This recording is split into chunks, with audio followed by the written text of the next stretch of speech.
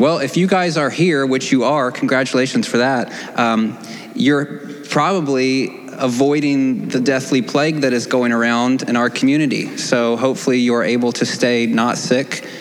That would be good for you and good for all of us. Kate and I were punched by the bug this past week. I won't give you the details. You're welcome.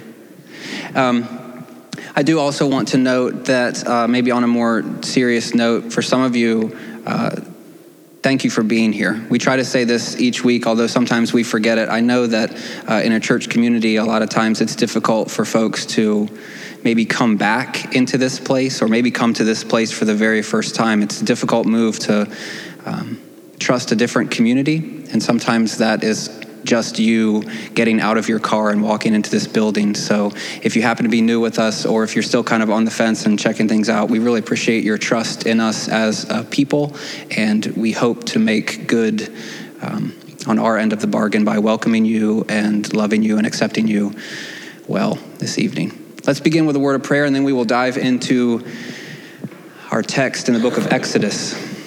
God, we are thankful for the opportunity that we have to explore who you are through your word. God, we're thankful for your Son, for the gift of salvation that is available through his death and his resurrection. God, in the midst of all of the struggles and the difficulties that we potentially are going through, whether that's health issues or relationship issues or job issues or just life issues, we ask that you would be present, that you would demonstrate your power, your goodness, your grace, your mercy. God, the things that we talk about, may they not just be theories, but might they be real expressions of who you are. God, we're thankful for this evening. We are thankful that we are here in this place, and we are expectant that you will do a work in our lives. God, we pray this each and every week, but may it be true again that you are conforming us and shaping us and molding us into the image of your Son. God, may that show fruit not just in our daily devotions or in our prayers, but in the life that we live, the decisions that we make, the way that we advocate for people, the way that we stand up for justice, the way that we promote equality, the ways that we see people on the margins and the outskirts and we invite them in. May we love well because we have been loved well by you. God, we're thankful for this story of the Exodus and you taking a people out of slavery and servitude and bringing them into the promised land. And we're thankful that that story is fulfilled most beautifully in your Son, and for the way that he has led us into the promised land and given us life and freedom and hope. God, we ask that we would not forget that, but that we would live in light of it, in its power, that we would be shaped by it. God, give us guidance this evening as we tackle some difficult topics. May we have your grace. May we have illumination from your Spirit, and may we be open and available as you lead us into new insights. God, we're thankful for who you are, and we just ask that you would be present and meet us here in this place. Pray these things in Jesus' name. Amen. So our text this evening is a long one, so I would encourage you to sit up straight, nice and tall. Let the wooden backs of these pews do some work for you as we read through this passage. It is an interesting one. This evening, I'm pretty much going to give you 5 points. I feel like a real pastor this evening, guys. I've got 5 points that we are going to talk about this evening. I've got no poem or no song for you, but we do have 5 points, and they're kind of more talking points. So some of them, as the words will come up on the screen, I'll be afraid, you'll be afraid, we'll be collectively afraid together, but I think that the Lord will lead us as we begin to tackle some difficult issues that I believe are coming out of this particular passage of Scripture. So this is Exodus chapter 5, beginning in verse 1. It says, "Afterward, Moses and Aaron went to Pharaoh and said, 'This is what the Lord, the God of Israel, says. Let my people go, so that they may hold a festival to me in the wilderness.' Pharaoh said, 'Who is the Lord that I should obey him and let Israel go? I do not know the Lord, and I will not let Israel go.' Then they said, 'The God of the Hebrews has met with us. Now let us take a 3-day journey into the wilderness to offer sacrifices to the Lord our God, or he may strike us with plagues or with the sword.' But the king of Egypt said, 'Moses and Aaron, why are you taking the people away from their labor? Get back to your work.'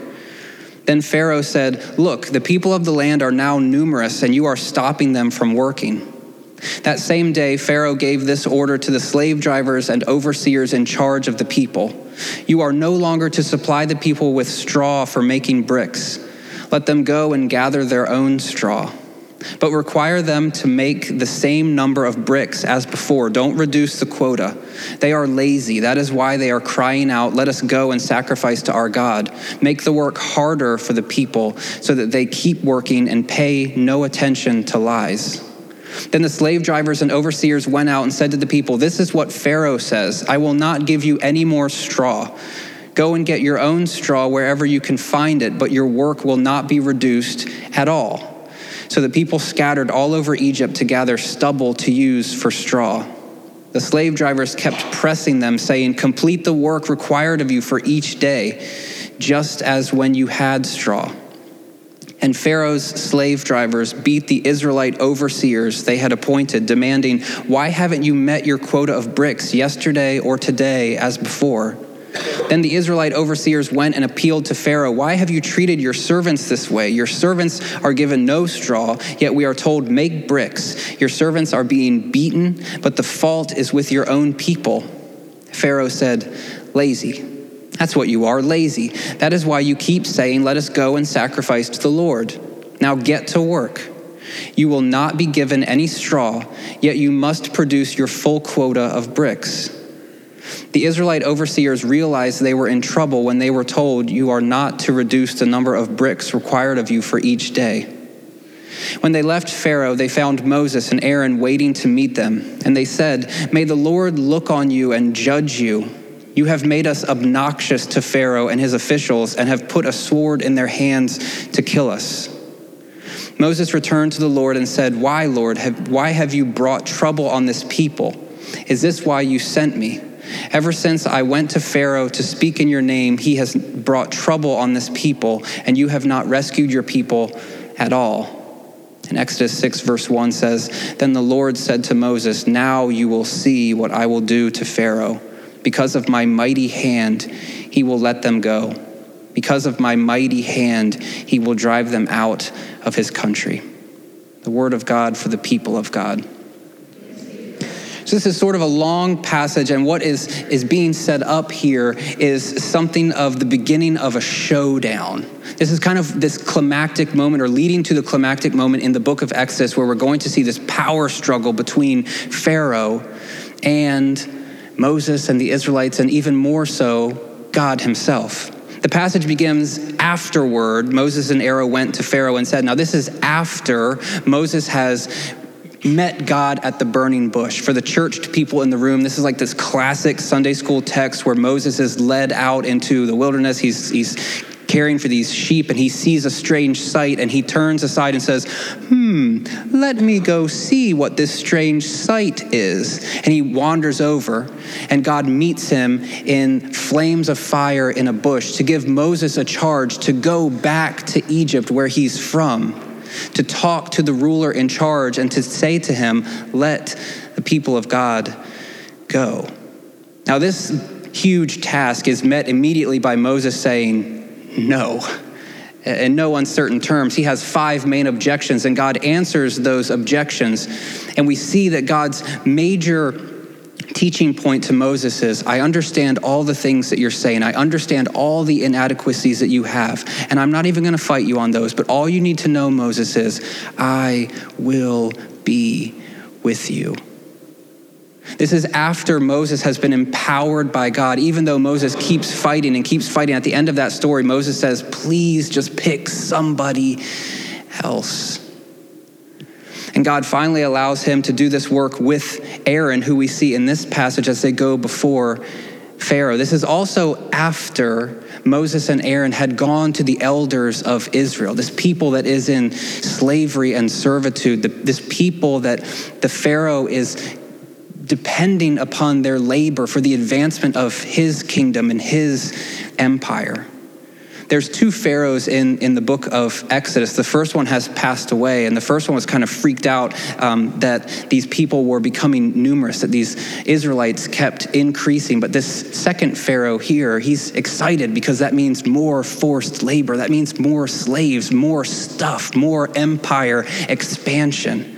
And he understands this is going on, and Moses and Aaron are going to confront him. And Moses and Aaron have also been given these signs to do, and they do them in front of the elders of Israel. And Israel feels as though they are empowered, and God will show up, and God will deliver them finally, climactically, definitively from Egyptian slavery and servitude.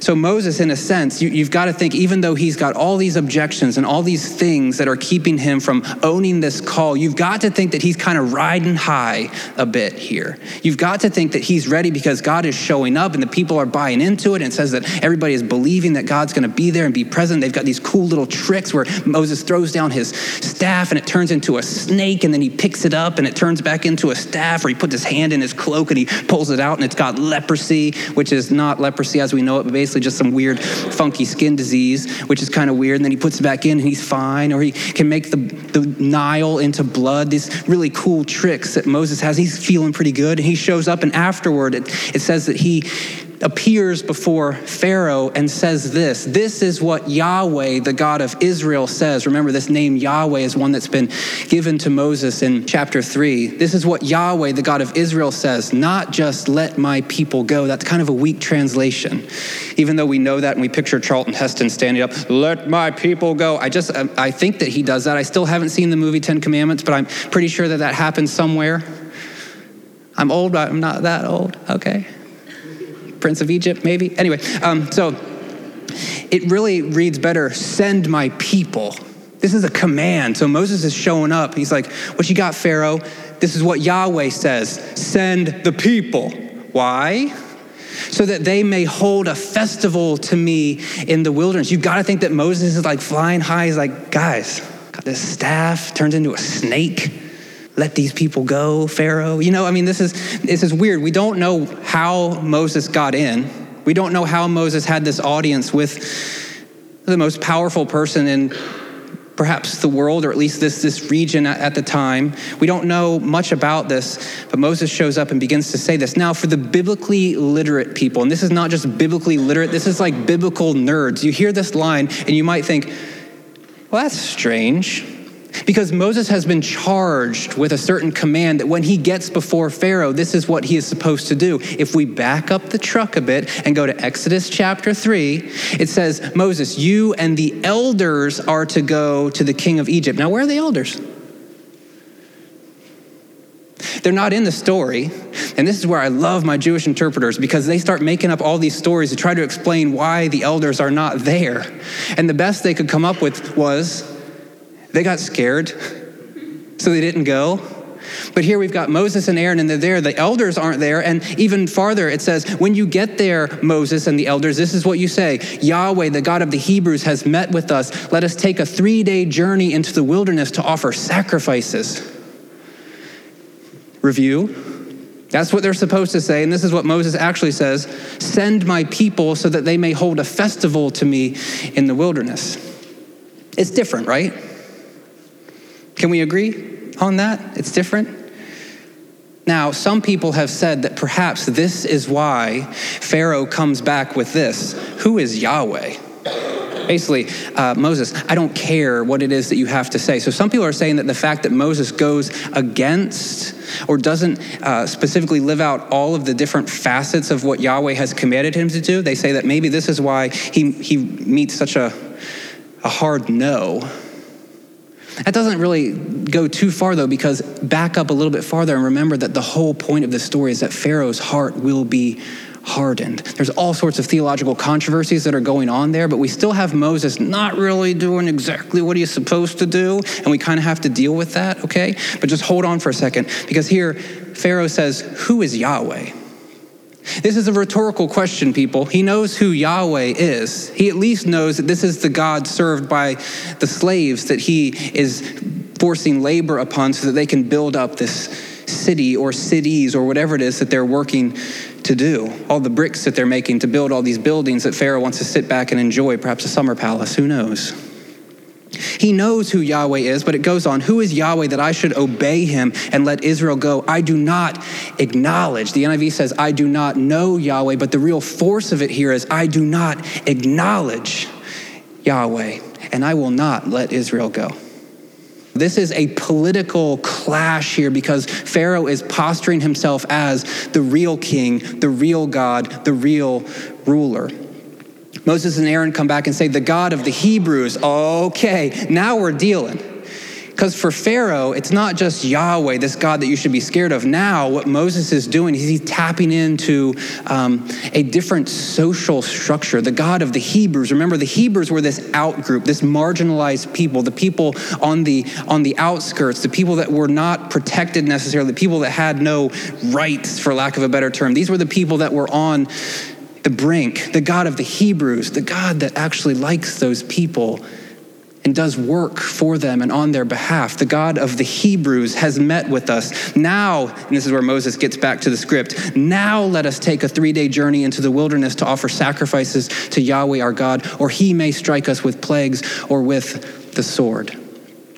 If you care about this 3-day journey is not them saying, let us go a day or so away, make camp, offer some sacrifices, and then come back in a day or so. This is, let us go for 3 full days and then have a party in the wilderness, and then we'll just keep on partying. This is not like Moses kind of saying, oh gosh, I need to couch my terms here and make sure that he knows that we'll be back at some point, because this isn't what Moses is doing. He's saying, no, we need to go on a trip and we need to serve, we need to worship our God. Implication, we're done worshiping and serving you, my man, Pharaoh. Okay, so Pharaoh comes back and says, Moses and Aaron, why are you taking the people away from their labor? Get back to your work. This is a fancy term, theopolitical text.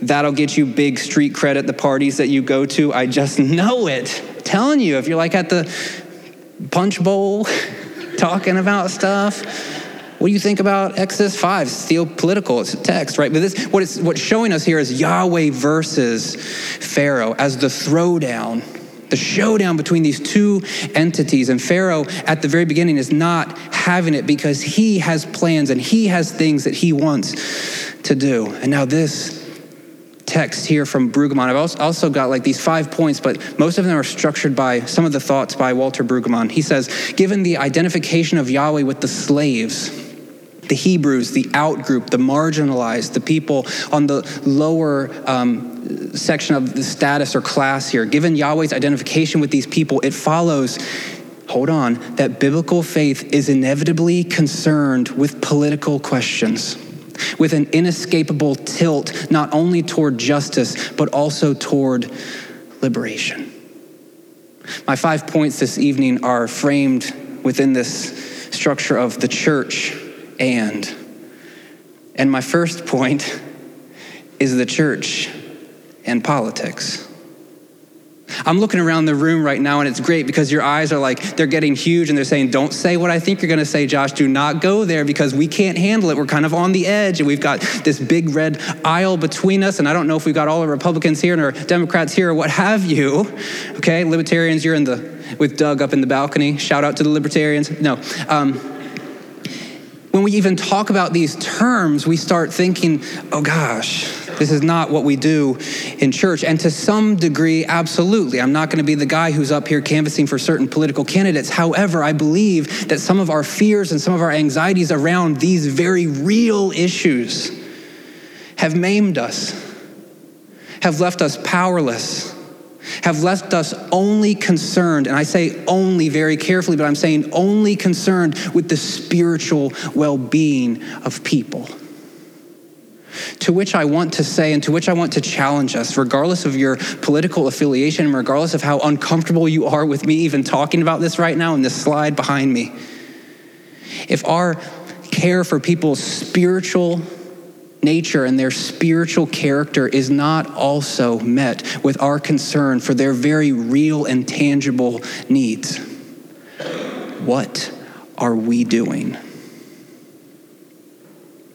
It's not good enough. And here's what I've learned over the last couple of months as many of you have navigated difficult conversations surrounding the church and politics. This is what I have come to understand, and this is what I want to encourage us with this evening. We have so much common ground. Because Jesus, I believe, has changed us and transformed us and helped us to see the people who need help. And it's not as if you pull the lever one way that you don't care about people, and if you pull the lever the other way, you do care about people. That's not what we're learning here. What we're learning is we care about people, period.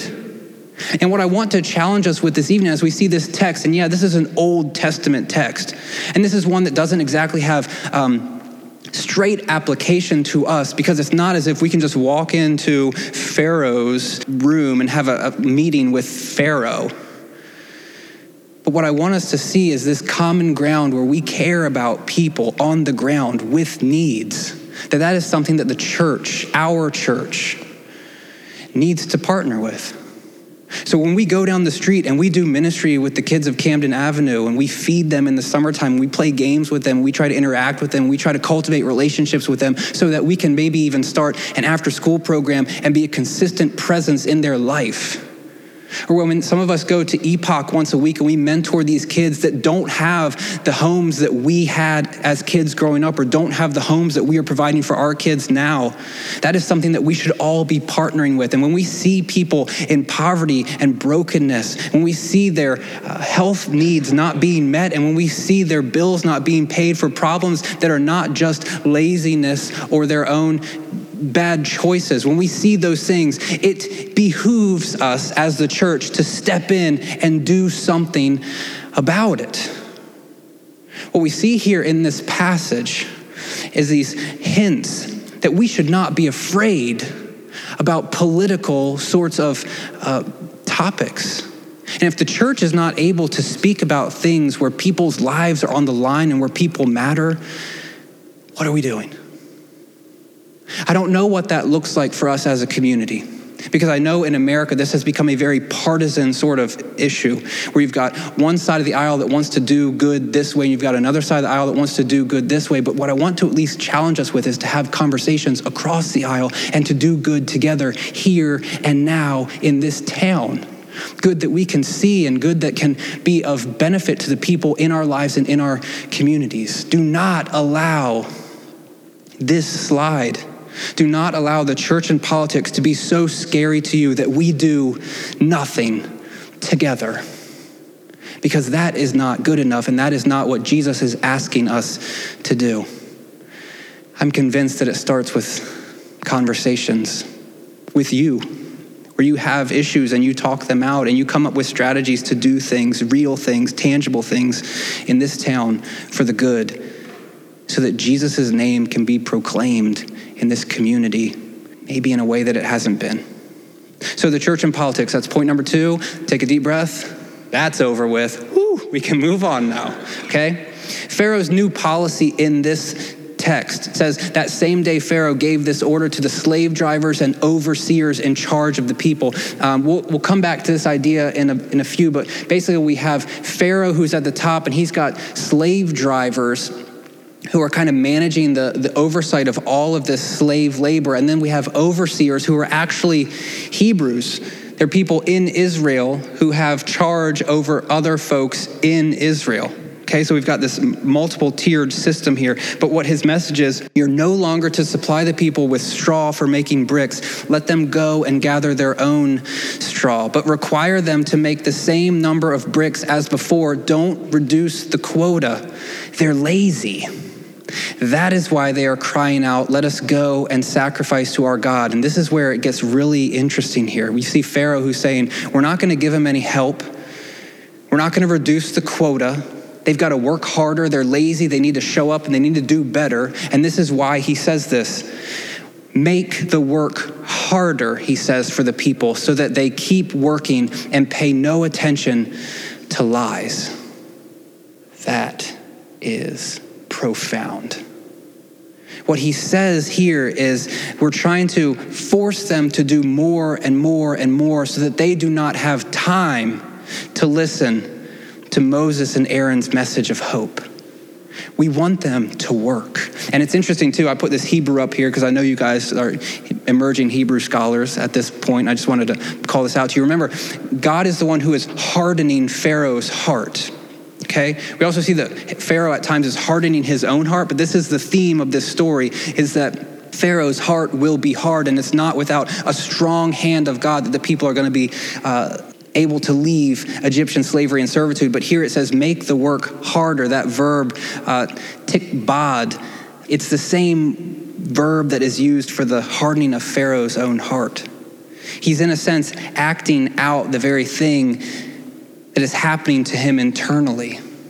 The hardness of his heart is manifesting in him hardening the work of these people. Same thing with the term there for the work. It's an avad word. It's a serving type word. And this is what God keeps asking the people to go, is to go out and to avad Yahweh, to serve Yahweh, to worship Yahweh. But what Pharaoh is doing is he is making their work, their physical manual labor to him harder. So Pharaoh's new policy here is demonstrating his own callousness and the way that his heart is taking this message of potentially hope and freedom for these people. And he does not want anyone to allow themselves to hear this. Now listen again to Brueggemann, because I think this is important. This is a 2-slider, so just stick with me. He says, Pharaoh's notion is that the pressure of productivity is the way to keep social relations from changing. That is, the lazy and unproductive have time to listen to voices that authorize dangerous change. Productivity numbs attention to the voice of new possibility. Productivity numbs attention to the voice of new possibility. This mode of enslavement is worth considering in a society that is aimed at the acquisition of goods in the pursuit of greed and affluence. Productivity numbs our attention, which makes me want to think about this, the church and consumerism. Because here we are in an American culture where it's not this, for most of us, it's not this affliction or slavery type status where we're working and we're working and we're working. However, we live in a system that demands our work and our work and our work and our work. And who pays for that? Our families and our relationships and our commitments to God and our spiritual. Like we live in a situation where we are consumers at the very heart of things. And I want us to at least see this, that when we live in this state of work to get, and sometimes those things are noble, but still we are so committed to the job that we don't often have the time to devote ourselves to following Jesus. Productivity is numbing our attention to new social change, to new ways where God is moving. It's numbing our attention to a lot of things. And the church and consumerism, we see this play out just on a really small scale. We see this play out within the American church, where we have a lack of commitment to the local church. I'm going to go here, and it's going to get uncomfortable, but we have a lack of commitment to the local church because, well, I like the music here. I like the preaching here, and I like my old friends here, and this is where I grew up, and I don't really want to commit to anything because I'm scared of all kinds of commitments. So what I'm going to do is I'm just going to consume. We have this mentality where we see this sort of consumerism taking over, and we just want to pick and we want to choose, and we don't want to invest and to put down roots. And when the stuff hits the fan and when things get hard and when those Facebook conversations go crazy and when you don't want to have the sit down, what do? You leave. Because that is easy. And what I'm asking you to do is to not be numbed by the productivity of consuming things for your own good. We also can look, and this is point 2b, the church and busyness. And as soon as I see this phrase or see this line, I immediately go to an article that I read by Eugene Peterson. He's like an 85-year-old pastor that's been doing it for a long time. He was the translator behind The Message. Really sharp guy. He translated The Message as his like devotional activity. That means he like just went through the Greek and Hebrew for a few minutes a day, and whoa, there's a new translation of the Bible and whatever. Okay, so he wrote this article and he said, it's called The Unbusy Pastor. And this really convicts me because how most people see this, and I get this text all the time. I'm sorry to bother you. I know you're busy. I'm sorry to invade on your time because I know that you have a lot going on. And what Eugene Peterson says is, the way that people frame this is the poor pastor, we say, so devoted to his flock. The work is endless and he sacrifices himself so unstintingly. But the word busy is the symptom not of commitment, but of betrayal. It is not devotion, but defection. He continues, the adjective busy set as a modifier to pastor should sound to our ears like adulterous to characterize a wife or embezzling to describe a banker. It is an outrageous scandal, a blasphemous affront. Why? Because at the core, he says, when I'm busy, I'm being lazy and I'm being prideful. Oh, I love it when you guys text me and say, I'm so busy, because it makes me feel important. It makes me feel like I got stuff to do that matters. But really, it's just a demonstration of my own laziness and lack of priorities to schedule my time in a way that reflects what it is that I'm called to do. The question then becomes, how are you different? How busy are we? And when it comes down to this question, how numb have we become because we are consuming everything in sight and because we are so busy to try to get to the next plateau? And what Pharaoh's mentality was here, if we could just keep them busy, if we could just keep them working, they won't have time to listen to this hope-filled prophet Moses who's talking about life and freedom and getting out of slavery. We can just keep their hands dirty and keep them building bricks and don't reduce the quota. Take the stubble and the straw away and just make them do twice as much. That'll work. And that's kind of what our society has been doing to us, is we've just been working and grinding because we think that's good and admirable, but what it's really costing us, I don't even think that we quite know. The church and consuming the church and being busy. Now, this one I think is my favorite one, the middlemen here in this text. Pharaoh's slave drivers, they begin to beat the Israelite overseers that they had appointed, demanding them, why haven't you met your quota of bricks yesterday or today as before? Then the Israelite overseers, they go and they appeal. Literally, that term is they cried out. This is what God sees and God hears of his people. They're crying out to Pharaoh, why have you treated your servants this way? Why are we getting beaten here? Why are the people above us beating us for this? This is all your fault. Your servants are giving us no straw, yet we're told to make bricks. Look how your servants are being beaten. You, Pharaoh, have violated or you have sinned against your people. Another translation would say, you have treated your people unjustly. This is interesting because Pharaoh's response, I got some more Hebrew up there, keeps me fresh, okay? Pharaoh's response is, go work.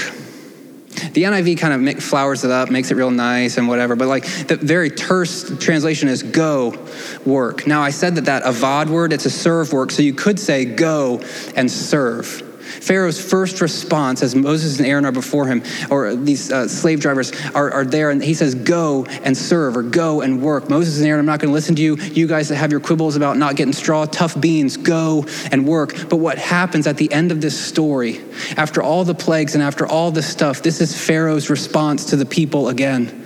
But he says it not in go work.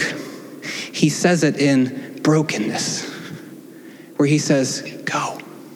Serve Yahweh. It's the same construction. Go and work in this text where it's like, go and make those bricks. I don't care anymore. But later, after God has demonstrated himself to Pharaoh, where Pharaoh actually knows who God is in a way that he wasn't anticipating, he says, go. Serve Yahweh. I can't take it anymore. He wins. I quit. So this is like a precursor of that.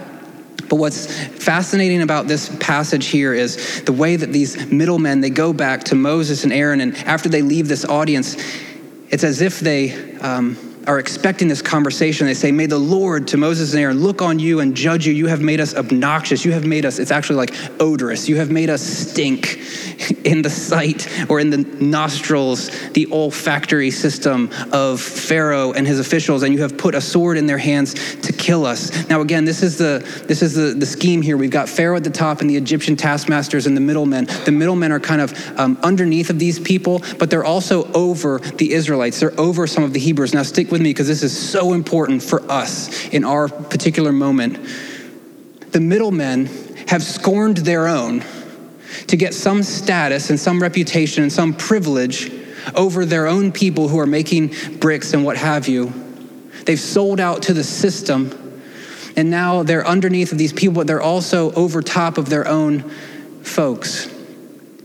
And Brueggemann says this: many of us are cast in our society precisely as those in the middle of such abusive arrangements. Few among us are powerful or as brutal as Pharaoh. Many more of us are positioned where we notice and care, where we can protest injustice, but only at risk. You see, these middlemen, they saw things, but it was going to cost them something to go and point it out to Pharaoh and to the people above them. And they only did when it actually began to cost them something, when they were the ones that took the heat, when they took the stripes on their back, when they began to be the people who were getting beaten. It took them that. But we have the opportunity to be these middle people where we see the injustices and we see the atrocities and we see the way that people are being treated. And we have the opportunity to do something about it here and now. And I don't know what this always looks like, and I don't know how this will play itself out, but I do know that the temptation for us is to live in the comfortable middle, where we don't want to put ourselves out there, where we don't want to risk anything because we have our lives and we have our stuff and we have our money. We want to be there, but we don't want to risk anything for the people on the margins and the outskirts, the people in our neighborhood or the people in our work or the people that we know, our family members. We just kind of, American individualism. It's about me and my family, and we're going to consume and we're going to do this, but we don't want to advocate for these people. But what would it look like, church? What would it look like if we became a people who did advocate for folks? One example. What if we became a community of people who provided space for foster kids? What if we became a community where we looked towards adoption? What if we became a community where we've got parents that have raised their kids and they're out of the house and they're in college and we've got a couple empty bedrooms? And what if we were the community that said, you know what, I've got room and I can help meet a need? What if we were the types of people that it wasn't just about our family and our stuff and our money, but what if it was about helping people that really needed help? Now that's a big one. We went from 0 to 60 pretty quick because I just asked you to open up your homes and adopt some kids. But there's so much in between there where we can not live in the comfortable middle where it's just about me and it's just about you. And I don't know what that looks like, but I do know that maybe where you're sitting, there might be a nudge on the small of your back to say, maybe I can do something here. Maybe I can meet a need and I can reach people for Christ. Moses returns and says why it's interesting that he doesn't respond to the people that said, you have made us stink to high heaven, Moses. He doesn't engage those people. He just goes straight to God and starts complaining. Why, Yahweh, have you brought trouble upon this people? Is this why you sent me? Ever since I went to Pharaoh to speak in your name, he has brought trouble on this people, and you have not rescued your people at all. You have not done one thing that you said you were going to do, God. You showed up in the burning bush. We had this plan. I had the staff. It was turned into a snake. It was really cool. I went into that place. I got my butt handed to me on a platter. You were nowhere to be found. How impatient are we? When our prayers aren't answered the way that we think they should be in the timely manner that we think they should be. Now, this is kind. This was the first word I came up with. And I very quickly wanted to cross it out because it's not just impatience, it's a lack of trust. When we begin to not even believe, it's not just about, I'll wait for you, God. It's like, are you even going to do this? Do you even care?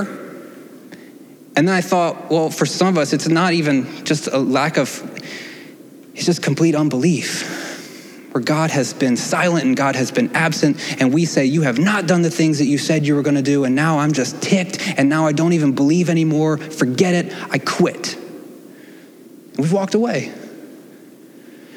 Which is why I say stuff at the beginning of the service, like if you've come back into this place after that, thank you.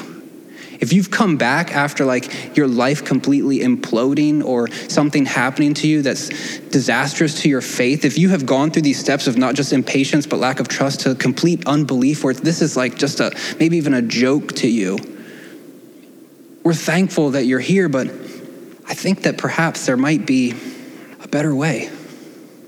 I understand very well that life does not always work out the way that it's supposed to, and I understand that our prayers are not always answered in the ways that they're supposed to. My hope, though, is that it's not just how ticked we are here, which I think can be legitimate at times.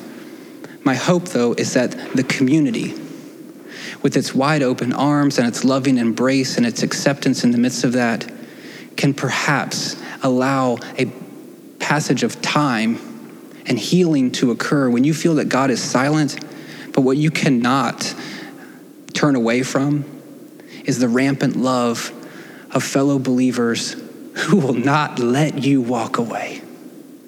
Perhaps this is where we function as the middle people when we see that sort of movement away from faith and we see that sort of jadedness and callousness and we see that sort of brokenness and suffering where we step in and say, don't leave yet. And it's not about like hitting them over the head with the Bible or evangelizing them, but it's just about opening up your home. So if we're not adopting kids, perhaps we're just having people over for dinner and demonstrating our love and our care and our commitment because we believe that Jesus has not left us. So we should not leave our brothers and sisters. Last point, this is the beginning of the real showdown here between Yahweh and Pharaoh. And this is what Yahweh says, now, Moses, you will see what I will do. This whole thing is like this big setup where Pharaoh's heart is being hardened. And it says, because of my mighty hand, he will let them go. Because of my mighty hand, he will drive them out of this country. Moses, you're about to see some stuff here. And I want you to stick with me, and I want you to power through, and I want you to observe what is about to happen. And I didn't really have a great way to bring this back together, except to say that everything that we have talked about, the church in politics, the church in consumerism, the church in busyness, the church and all these other things, they cannot be accomplished in the way that I'm talking about them being accomplished without an understanding that Jesus is underlying all of them, without an understanding that this story continues beyond a people on the margins and the outskirts being taken from slavery and servitude and then being brought into freedom and life. This story is culminated in Jesus, who puts sin and evil to death for us so that we could be brought into this story. We are in the text. We are on the margins and the outskirts, and we are not written in from the very beginning in this story. But through Jesus and his life and his death and his resurrection, he has brought us in, and we have forgotten that. And the way that we live demonstrates that because we no longer seem to care about the people out here. Our arms are no longer open. Our embrace is no longer warm. We are no longer that welcoming spirit. We no longer sometimes understand what we have received in the forgiveness that we have been afforded through Jesus as we afford that to others. I hope this evening that as we transition into a time of communion, that we will not just hear about these things that we need to go and do, but what we will hear underneath of them is the agent through which we are able to do them, which is Jesus and his spirit that's completely transforming us from the inside out, that we would be completely different people and that we would begin to see needs and we would meet them, not because we have to or we feel guilt and obligation to do that, because Jesus has so transformed us and we understand the love that he has for us. We can then go and live that out. We cannot open up our homes and adopt kids and foster these people and even serve down the street. We cannot do that unless Jesus has completely transformed us. My hope this evening is that for this community, for us to move from that consumeristic, busy, this mentality where it's just about us, where we can begin to see us as advocates of justice and hope and life, that we would be fueled through that by Jesus and the way that he put himself out there for us so that we would have life and hope, so that we would be removed from servitude and slavery and bondage, so that we would experience life and grace and mercy. And we need to be agents of those things to the people in our lives as well. God, help us with that task. Do not grow weary, TRP. Do not grow weary in the work. This, I believe, is what we are called to do, to love God and to love others, and to do it for the sake of Jesus.